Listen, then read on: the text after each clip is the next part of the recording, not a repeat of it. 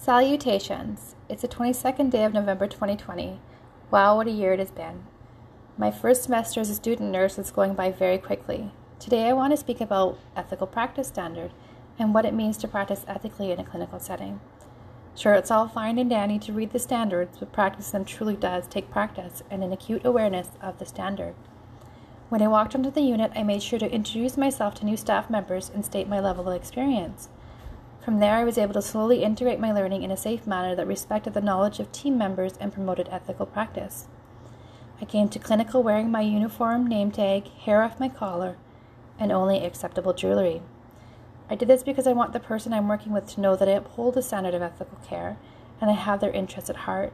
What I mean by ethics is it would be wrong of me to come into clinical setting wearing unwashed clothes or even street clothes.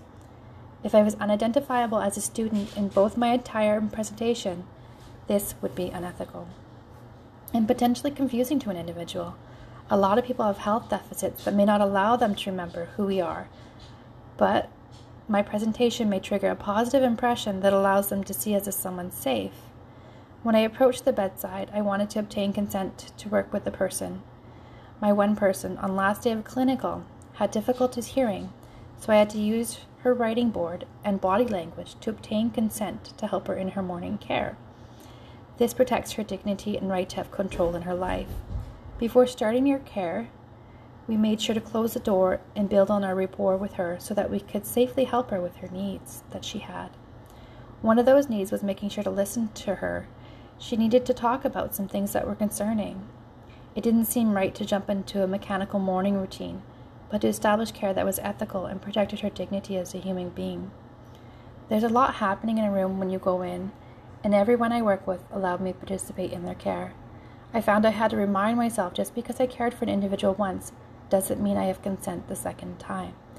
It's important to obtain consent every time because some people may not remember who we are. When I helped the person, I was assigned to eat. Even though she didn't respond to me verbally, I made sure to say good morning and state my intentions. I'm here to help you with breakfast. Before adjusting her chair or placing a food protector on her, I made sure to tell her what was happening so that it didn't startle her. I want to make sure to promote and maintain respectful communication with her.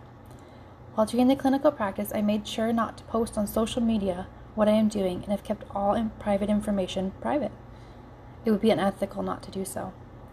At the end of my clinical, I wasn't able to terminate my nurse-student relationship due to cognitive deficits, but made sure that staff knew it was our last day.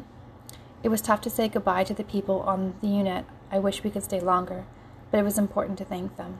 They've allowed me into their home. Upholding ethical standards protects the people we work with and sets a standard of care for the next set of students.